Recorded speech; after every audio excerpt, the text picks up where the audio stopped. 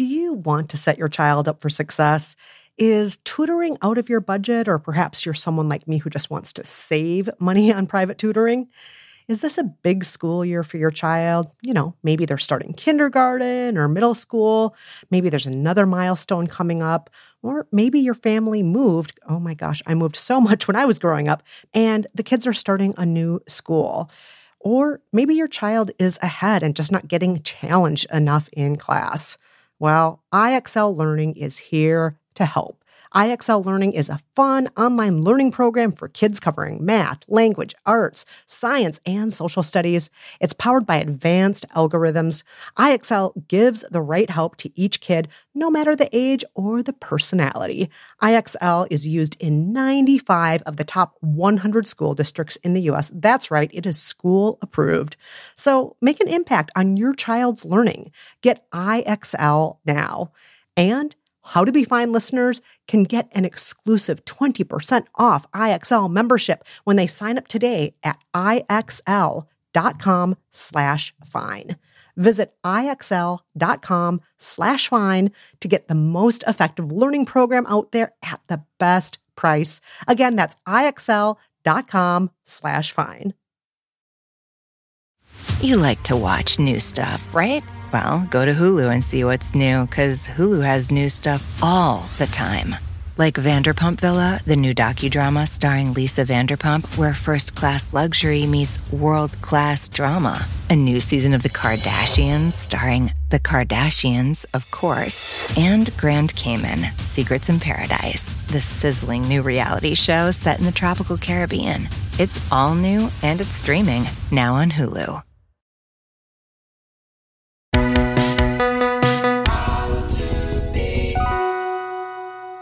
Hello and welcome to How to Be Fine. I'm Jolenta Greenberg. And I'm Kristen Meinzer. In each episode of How to Be Fine, we weigh in on what's happening in the world of happiness, health, and betterment, and we offer a bit of advice for those who want it. And full disclosure, we are not psychologists, psychiatrists, doctors of any kind, but we are experienced self-help critics. We've lived by the rules of almost 100 self-help books for our other show, By the Book.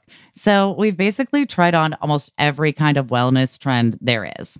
And besides, we're not here promising to make all of you the best, richest, most optimal versions of yourselves. If all goes well, we'll just help you feel a little closer to fine.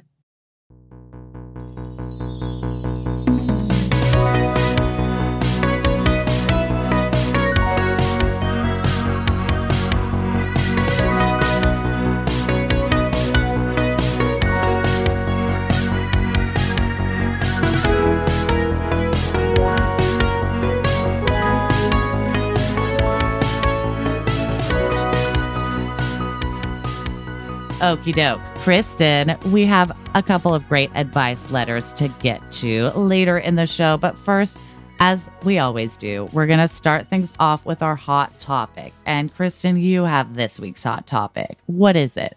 Today's hot topic is not washing. Not washing what? Not washing ourselves?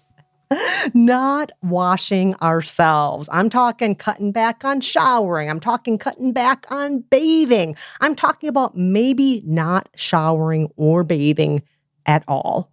Whoa, getting dirty.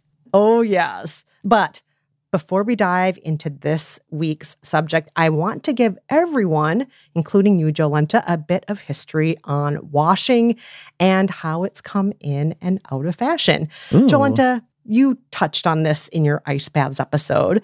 We humans, we've been washing for a long time. Obviously, there have always been rivers and oceans and waterfalls, but starting way back in 2500 BC or possibly even earlier, there were also bathhouses. These were sometimes temples, sometimes they were gymnasiums, sometimes they were just a part of public life, places where people would socialize and gather and even eat while they bathed. And they were all over the world. They were in Pakistan, Turkey, Korea, Japan, Russia, Egypt, and so on. They were everywhere. But then something caused bathing to go out of fashion in the Western world, at least, for a solid 500 years. Jolenta, can you guess what it was that made people stop taking baths? I was gonna say like a plague because they're all hanging out together and making like germ soup. Ha! Yes, Jolenta. Ding, ding, But ding. also plagues, you would think washing would make it better. But you're correct. You're very correct. When the Great Plagues came along in the 14th century, that includes the bubonic plague, Right. the medical faculty at the Sorbonne in Paris concluded that people who opened their pores in baths were much more susceptible. And before you know it, nobody in the Western world was washing, much to the disgust and chagrin of people outside the Western world. Heyo. It was so bad that Louis XIV of France, for example, is said to have only taken 2 baths in his entire adult lifetime. That's wild. And like Yeah. also historically, didn't everyone in Europe like smell bad at the time? Oh, yes, famously so. Right. Famously bad smelling because they also were wearing the same clothes over and over again. And those clothes were absorbing all of their body smells. And yeah, it was aromatic in the worst way. Yeah. Fortunately, by the mid 1800s, doctors began changing their tune. And in 1861, the U.S. even created an official sanitary commission to help wounded soldiers during the Civil War. The Sanitary Commission found that by simply washing patients and their clothes and the walls of their rooms, doctors could save so many people from disease, things they hadn't even considered before.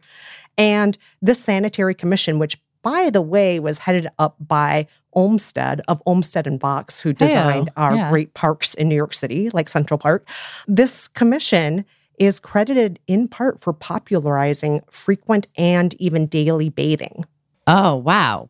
And also, like, we were starting to get plumbing, right? Indoor plumbing around this time. So that could have helped. Yes, modern plumbing and access to it was starting to expand at this point. I mean, there's been plumbing in homes for thousands of years. Right. But modern plumbing, as we know it today, was starting to be more and more common at this time. And on top of that, Louis Pasteur discovered in the late 1800s that there was a link between microbes and the transmission of disease. We know Louis Pasteur's name because of pasteurization, right? Yeah. And of course, there was this other thing, modern, sophisticated advertising. Perhaps you've heard of it. It began here in the good old US of A, and it did a great job of pushing the message that we all needed soap, we all needed to wash more, we shouldn't be stinky, we need to buy more stuff, right?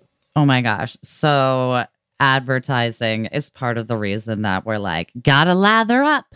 Of course. Oh, I love it. So, Kristen, you have laid out a great case for why we should bathe, right? We're not as smelly. We're not spreading as many diseases or killing patients. Yes. It's just nice to be clean. But you said at the top of this isn't all about like how we started bathing. This is about not bathing today. Yes. And I'm going to lay out 4 reasons why some experts say we should be bathing less or possibly not bathing at all. But first, a reminder to all our listeners, please check in with your own doctor before doing anything we talk about on this show. We say it at the top of every show. We are not doctors. You have a doctor, probably. Go to that doctor, not to us, if you decide suddenly to never bathe again. You know, if you want to do the Louis XIV thing, talk with your doctor. Also, be sure to check our show notes because we have links to all of the research that went into today's episode there. There are a lot of sources for this episode. So, all right, it's time to dive into our 4 reasons to maybe cut back on the frequency of showering and bathing.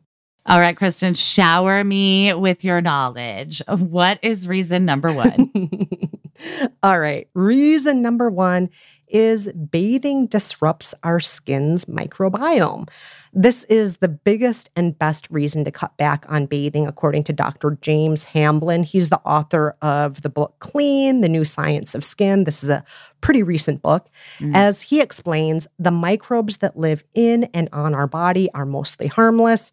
Yes, there are a small number that can cause harmful effects from mild itchiness to outright infections, but many of them, on the flip side, help us out by preventing more dangerous species from taking up residence on our skin and in our bodies. And even water alone can strip away the biome and oils that protect our skin. So some people might say like, oh, I'm not even using that much soap. But the fact is, even water can strip away that biome. And the drier and more porous someone's skin, the more susceptible it is to irritants and allergens, as well as flare-ups of pre-existing conditions like eczema. And on top of all that, our immune systems need a certain amount of stimulation by normal microorganisms, dirt, and other environmental exposures in order to create antibodies and what's called immune memory. If we're 100% washed and cleaned all the time, we don't have that immune memory. I see. So basically, you're saying my friends in college who use patchouli instead of going to the communal showers like I did were perhaps onto something. They were maybe keeping their skin microbiome a little healthier. And it's so interesting because we always think about gut microbiomes now, but it's like, oh, right. Other organs like our skin have a microbiome that needs to be in balance too. Absolutely. Okay. What is your second reason for washing less? All right. Reason number 2 is that showering uses a lot of water.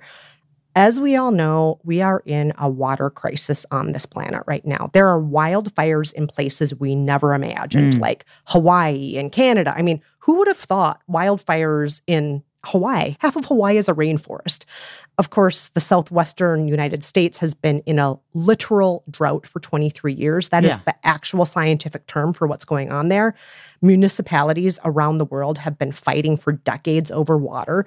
And all the while, people around the world continue to use enormous amounts of water for unnecessary things. This includes watering front lawns. It includes keeping golf courses green. And yes, it includes frequent showers that are way too long. So when I say frequent, 2/3 of Americans shower once to twice or more per day, according to Harvard Health. And that's become more normalized with gym culture to shower multiple times a day. Oh, right. Yeah. I guess when I was more into gyms, I would maybe shower twice a day. Yeah. I didn't even think about that. Yeah. And in Australia, it's even worse than in the US. That number is 80%. And these showers are not those quick 90-second spritzes where you jump in, cool off, wipe yourself down, and then jump out. The average American shower lasts over 8 minutes and uses 17.2 gallons of water, according to the Environmental Protection Agency. And the average bath is even worse, using approximately 30 gallons of water. When you think about how scarce drinkable water is in a lot of parts of the world, including right here in the US, that's just an enormous amount of water literally going down the drain. Wow, it really is. I remember when I was in middle school, they were trying to teach us how much water we really used when we took a shower. And they basically were just like, anyone who has like a shower that's like over a bathtub, just plug your drain and take your shower and look at how much water is there. And it's like, it is more than you would expect. It's more than you think. And that sort of helps like get the picture of like, that's how much is going down the drain when I think I'm doing like way better job because I'm not taking a bath. And like, yes, the numbers say it is a better job, but it's still a lot.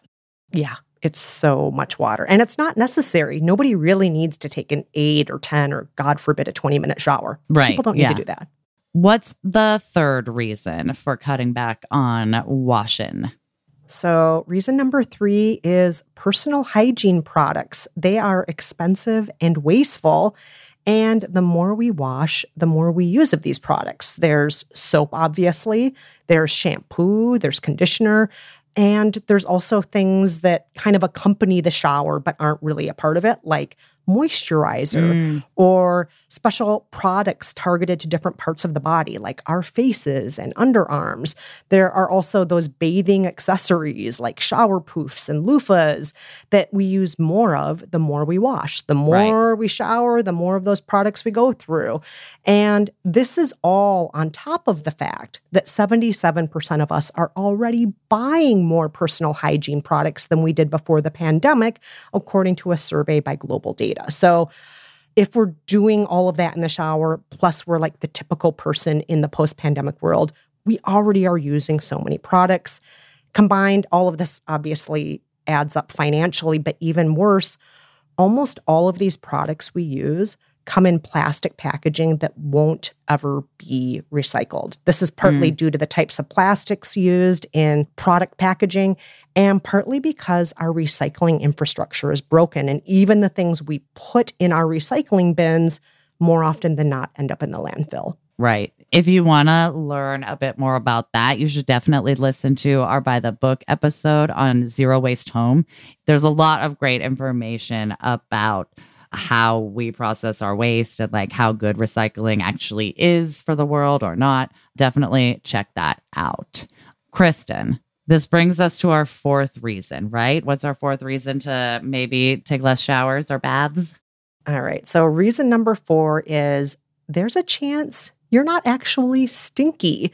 You know, What? a lot of people want to shower or bathe multiple times a day because they're worried about how they smell. We've all been that person who leans over to a loved one and says, "Do I smell? Am I stinky right now?"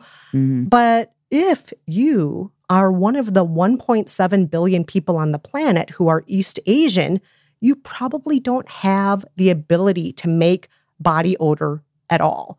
Shut up. I'm so jealous.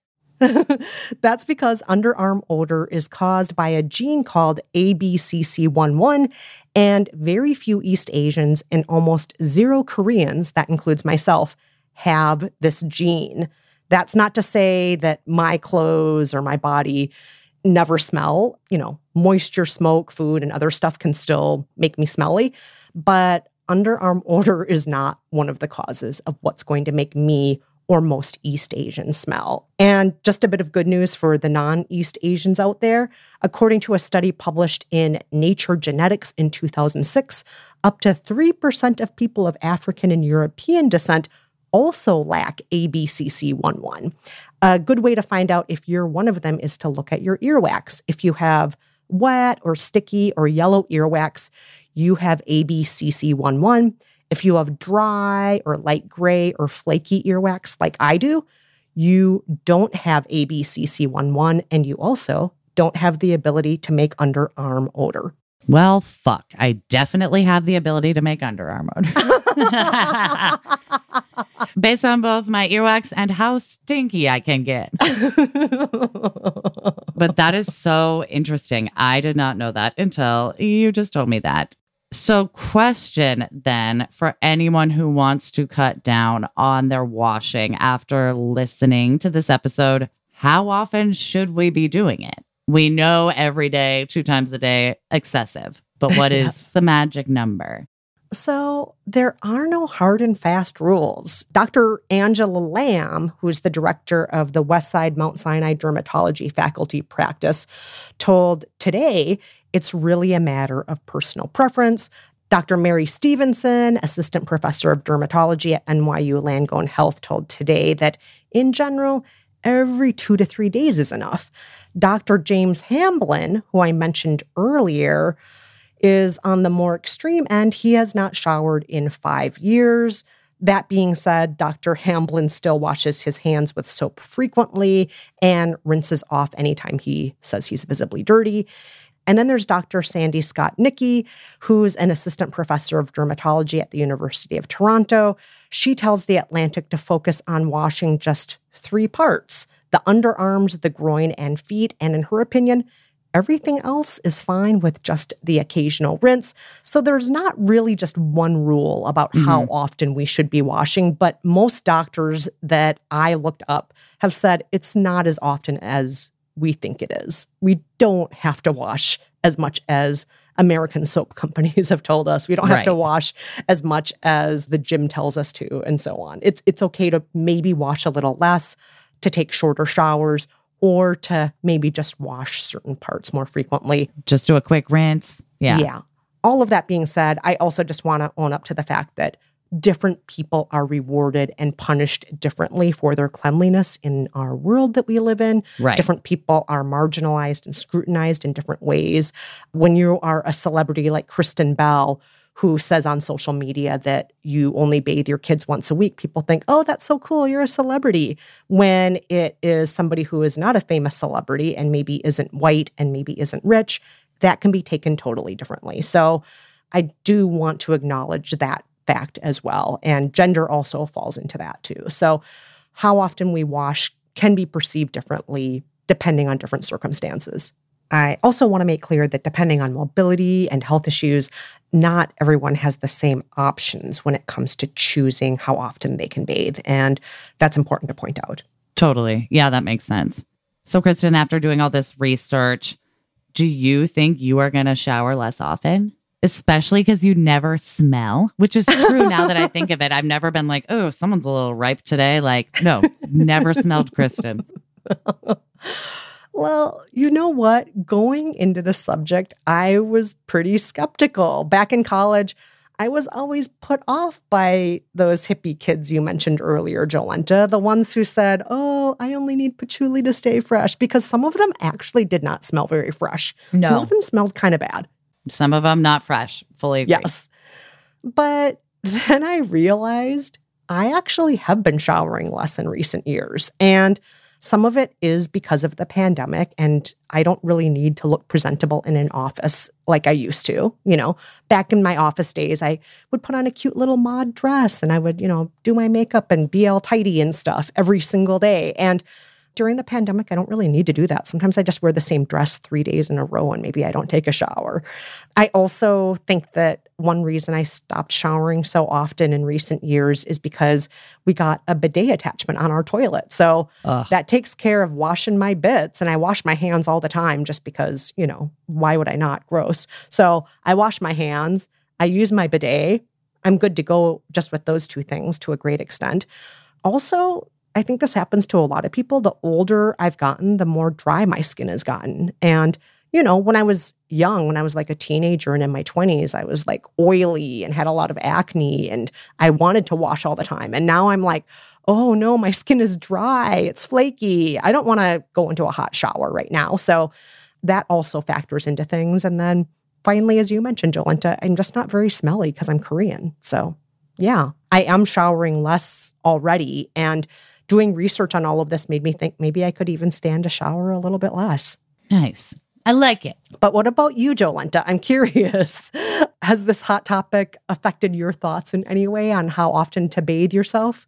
This hot topic has made me feel better about how little I bathe myself. We have a sort of a joke in my house where I'll ask Brad or sort of muse aloud, when was the last time I showered? And if neither of us can answer that, it's time for a shower. And usually, this all happened because I only wash my hair like once a week because it's curly and dry. Mm-hmm. And then for a while, I had a buzz cut because my hair was all falling out from my lupus and my lupus treatment. So I just started showering a lot less, or rinsing, like a quick rinse, or even just like a washcloth if I felt like a little grody in my underarms or like between my legs.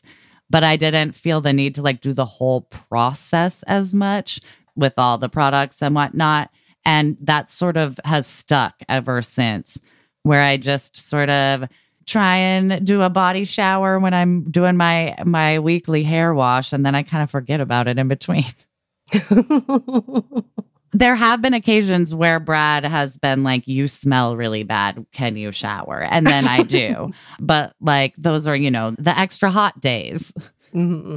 So I feel vindicated, and I can just be like, I'm taking care of my microbiome. If Brad starts like being like, when have you showered?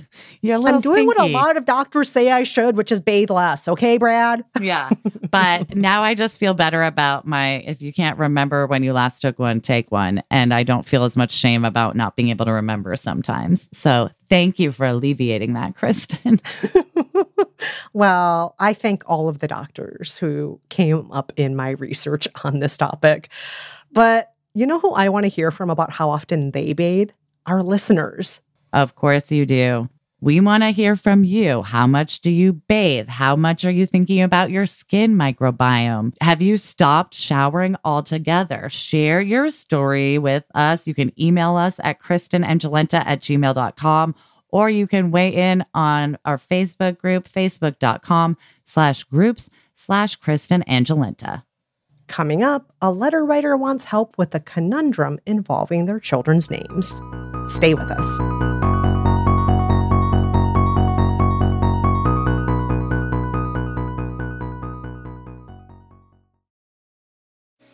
Tired of fighting your kids to make their bed? Say hello to Betty's. The unique design lets your kids make their bed with just a zip. Our patented bedding includes everything you need: a fitted sheet, top sheet, and comforter in one seamless piece that zips together. Kids love the feeling of accomplishment when they can make their bed by themselves every day. Make your mornings easier and visit beddys.com. That's BEDDYS.com.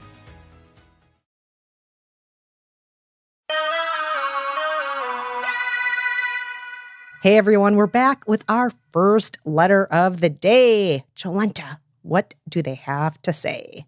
Our letter writer says, Dear Kristen and Jolenta, I have 2 kiddos who myself and my partner named with consideration of sound and meaning of the word that we gave each of them as a name. I found these names in other cultures, Sanskrit and Tamil. When we identified these words, that was their names. There wasn't a short list. It was only these names. Unfortunately, it has become increasingly evident and shameful that I misappropriated these words to be my children's names. Now they are at an age that they like their names, and I don't think changing their names at this time is an option, and they don't want to. Even more embarrassing is that we misappropriated not only the first name, but especially for one of the kiddos, the middle name as well. If they decide in future they want to change their names, we've already let them know that we are okay with that. I guess my question is educating my children on their names, where they come from, why we picked them, and how others might be impacted or feel about their names, and giving them the option to change their names enough? Do I need to do more? Is there another rectifying action in addition that I could take if I want to be socially and racially justice-minded? Oh, well, letter writer, first and foremost, I'm going to say I don't think you're alone. I think a lot of people are starting to reckon with this now, maybe 20, 30, 40 years ago, especially during the 60s and 70s. It was not unusual to choose a name from another culture, especially a marginalized culture, and think this is beautiful or this is spiritual to those people over there, and not necessarily think of the things that we think of now. So now we're in a different time, and the fact that you're giving this serious thought, I think, is important and useful, and I think that you are asking all of the right questions. So thank you for your letter, and thank you for wanting to do better here. And my first bit of advice is actually maybe to turn to somebody who isn't me or isn't Jolenta, but maybe somebody who comes from the cultures where these names derive from, people who are Tamil or Sanskrit. And that could be through a community organization. It could be through some other group that you could talk to. But I feel like, Jolenta, you and I are not necessarily the right people here. And we're absolutely not the right people to grant forgiveness or to absolve or to say this is all right here. Not us. Not us. We're not the right people. And I would also say that other people who don't come from those cultures, they're also not the right people to ask. You know, maybe you're tempted to ask a group of your friends, or maybe you're tempted to ask other trusted people. But unless they're also from these cultures, I would say, don't turn to them necessarily for advice, and don't necessarily turn to them to be absolved either. So I would say go to the right folks for that advice. And who knows what they'll say. It could be a wide range of advice that you receive, because it's not like 2 people who speak Tamil are going to 100% agree on things, just like 2 people who speak English are not 100% going to agree on things, right? You may have to talk with a variety of people to get their ideas and their feedback and maybe get their suggestions. Yeah, totally. I think that is super important to do.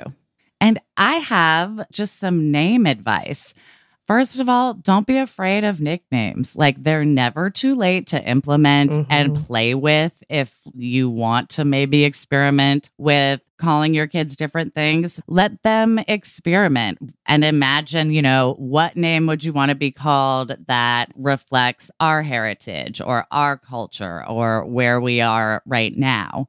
And let them sort of daydream about what would they want to be called. And you can, nickname that name or not.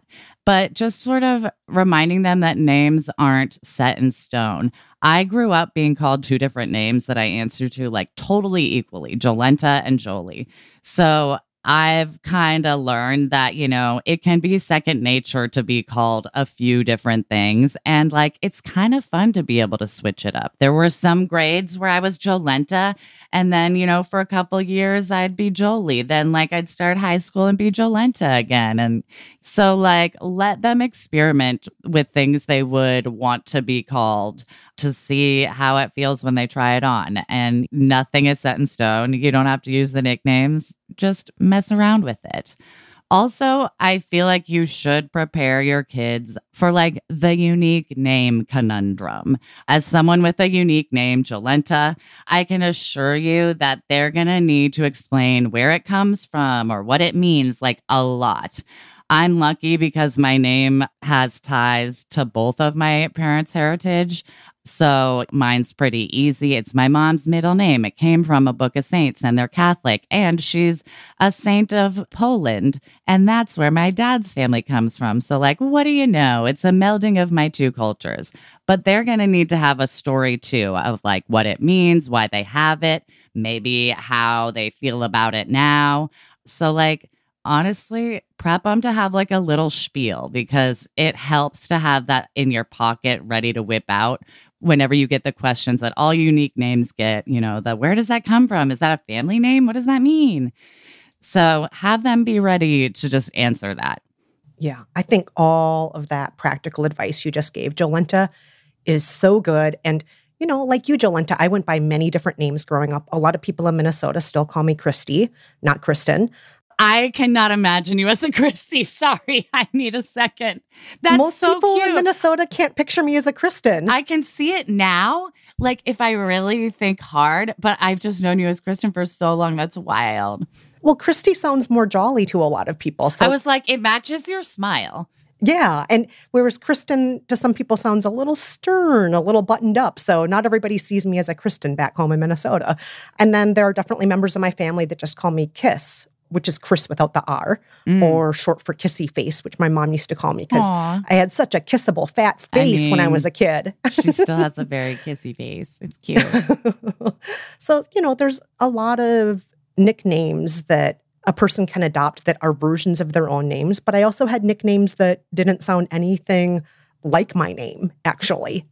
When I was a little kid, one of my nicknames was Killer. I think it was just meant as a joke because I'm like the opposite of that. And I was going to say, was it because you were so like cuddly? Yeah, I think so. But I just had all sorts of random nicknames and a lot of them were opposite nicknames. They weren't really my personality. Right, It was just funny and ironic to my parents, That's so cute.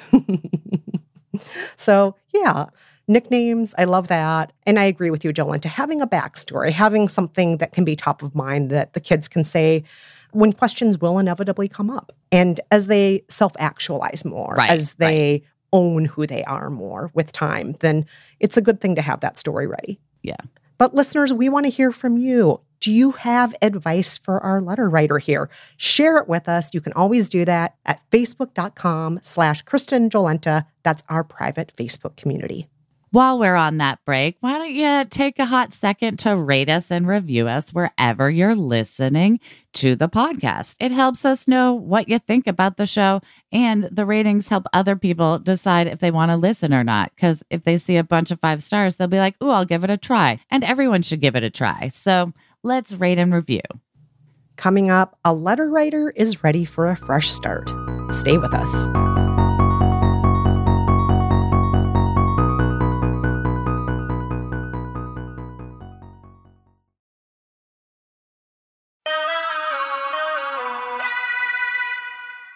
All right, we are back with our second letter of the day. Kristen, would you read it, please? Yes, our letter writer says, Dear Kristen and Jolenta, I just got an offer for what might be my dream job. It's a 56% pay increase, but an almost 2-hour commute 2 days per week. I plan to move closer to the office this year. Fresh starts can be a great catalyst for self-improvement and change, so I'd like to make the most of this moment. Do you have any advice on new starts or stages in life? First of all, congrats on Yes. the new job. I know commuting is a huge pain in the ass, but like that pay increase, hello. And the dream job part, hello to that too. And the dream part, hello. Sorry, I went for the pay increase first. It is a very substantial one. So I was sidetracked. Dreams are more important than money. Congrats. They're both important. Let's be real. Right. They're both important. That is awesome. 2-hour commute definitely sucks, but at least it's only 2 days a week and it seems like it's worth it. Plus, you're probably going to move closer. I kind of like something external to help celebrate a change. It can be a fun way to make sure I'm framing this change as a fresh start. I love a new haircut. Or some fresh nails, or maybe a new shade of lipstick to sort of be hey, new me, let's go to this new job. Hey, fresh bangs, when you haven't had bangs since you were 10, let's go to this, new phase of your life. Maybe don't do bangs. Make sure you're really ready if you do, because that can be a big blow. And don't be like me and don't cut them yourself. Yeah, don't do that. No. Have someone else do them because they always come out shorter than you mean when you do it yourself. My mother's a hairdresser. It's her number one advice is just, if you do have to cut your bangs, leave it longer than you think because they always shrink up when you style it. Yes. I digress, but I love something external, like a new pair of shoes. I know it sounds a little shallow, but sometimes it helps me be these are my new job shoes, or these are my first day of school pants, something like that. I love all of that. And along those lines, Jolenta, I would say maybe have a new work backpack or shoulder bag, something that makes you feel powerful and in charge, something you can schlep your things in. Maybe you're going to put your laptop in that. I just think it's great to have some sort of power satchel or something like that makes you feel like I'm going off to work and this is my new thing. So that's just adding on to all the great advice you just gave, Jolenta, which I totally agree with as well. I also would suggest maybe taking advantage of that schedule change to do something really exciting. So I'm not sure what your commute is. If you're taking mass transit, I have a friend who was commuting quite a bit for his job for a while. And he said, I am going to take this as an opportunity to watch all of the Criterion Channel movies that I've never seen before. And so he would just each day put a movie on his laptop and watch that movie. And it would make him feel like he was being entertained, he was learning something, he was catching up on culture, he was doing something for himself. And as part of his fresh start with that job where he commuted a lot, he could also kind of self-identify himself suddenly as I'm kind of a classic movie guy. This is a part of who I am now, too. In addition to being this guy who has a new job, I'm also the guy who likes classic movies. And it was a fun thing for him to do. And I'm not saying it has to be movies, especially if you have to drive during your commute. You don't want to watch movies when you drive. No. Don't do that. Maybe listen to some audiobooks. Yes. I know Kristen loves an audiobook. I was going to say, stick with what you like and what makes you with this change as well. Yes, you can have a fresh start haircut or whatever, but don't forget what you love because it's what helps you stay sane on a long commute. Mm-hmm. So don't forget to follow your interests, whether it's joining a softball team at work or just listening to all the latest celebrity memoirs when you drive on your long commute. Yeah, all of that. Stay true to you, follow your interests, be a joiner. I think that's especially important since you're going to be hopefully moving 2 hours away later this year. So being a joiner and kind of laying the groundwork now for that move. So part of that might also be what are the best coffee shops in your new town that you're going to, and maybe once or twice a week visiting some of those coffee shops or talking to a person every day about what they would recommend as either their favorite restaurant or favorite thing to do in that town. And then maybe creating a list and visiting some of those in advance before you move there. That'll help you think about maybe what neighborhood is going to be the best fit for you and so on. So ask those questions, try new things. As Jolenta said, follow your interests.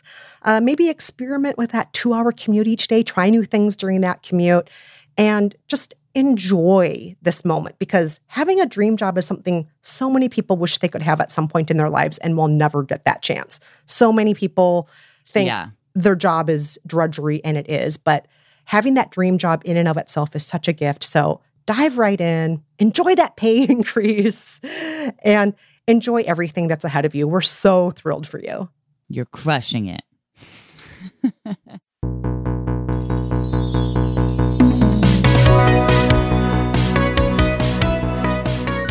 And that's it for this episode of How to Be Fine. Huge thank you to our executive producer, Nora Ritchie, our producer, Chantel Holder, and our composer and engineer, Casey Holford.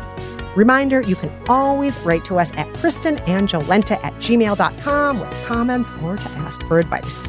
Until next time, I'm Jolenta Greenberg. And I'm Kristen Meinzer. Thanks so much for listening, everyone. See you next week. Until then, stay fine.